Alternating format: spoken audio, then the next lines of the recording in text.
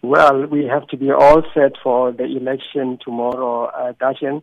As you mentioned in your intro, there are a range of issues, not least the issue of security, the issue of high inflation, unemployment, poverty. There's also the issue of the gender, which is nagging in a sense that very few women seem to be, participating in Nigerian politics.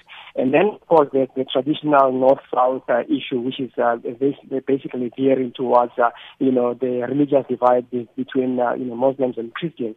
But in all fairness, we have to give it to Nigeria because these elections were postponed. They were supposed to have been held on the 14th, and now they were postponed to tomorrow. So we can only hope that Nigeria is ready, given the communique which has just been released by INEC, which is the Nigeria Independent National Electoral Commission. And we feel that basically the preparations that they have put in place, seem to be in order.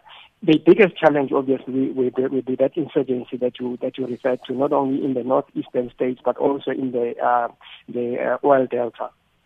I mean, these elections, as you mentioned, have been delayed for almost 6 weeks. They were meant to be held on Valentine's Day in February last month. Is that going to significantly affect the shape and color of these elections while Nigeria battles this insurgency along its northeastern border? Well, it was unfortunate that the elections had to be, postponed. Some felt that it was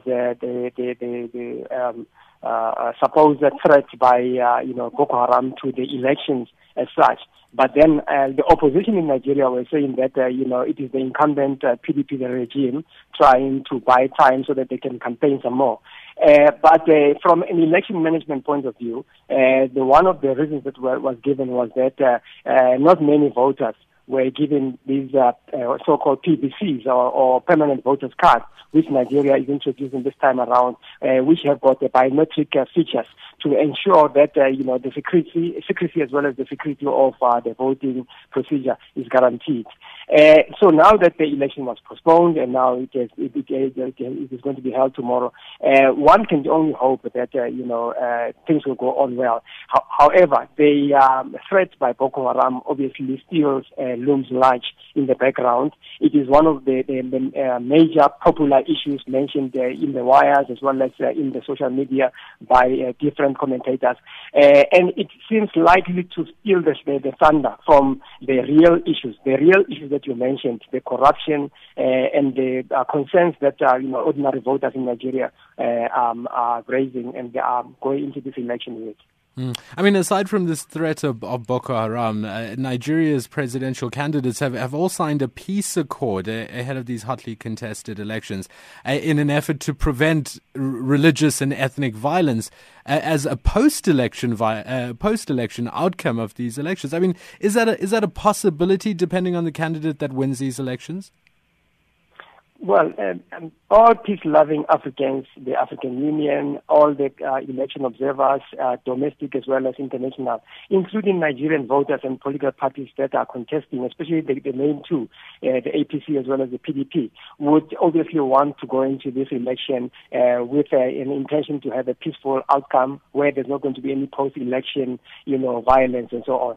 And this is why I think many of the observers of Nigeria's elections were quite happy yesterday when the major, leaders, Buhari as well as, President Goodluck Jonathan signed this peace pact to say that, they would like to ensure that there's going to be a peaceful election, irrespective of who wins.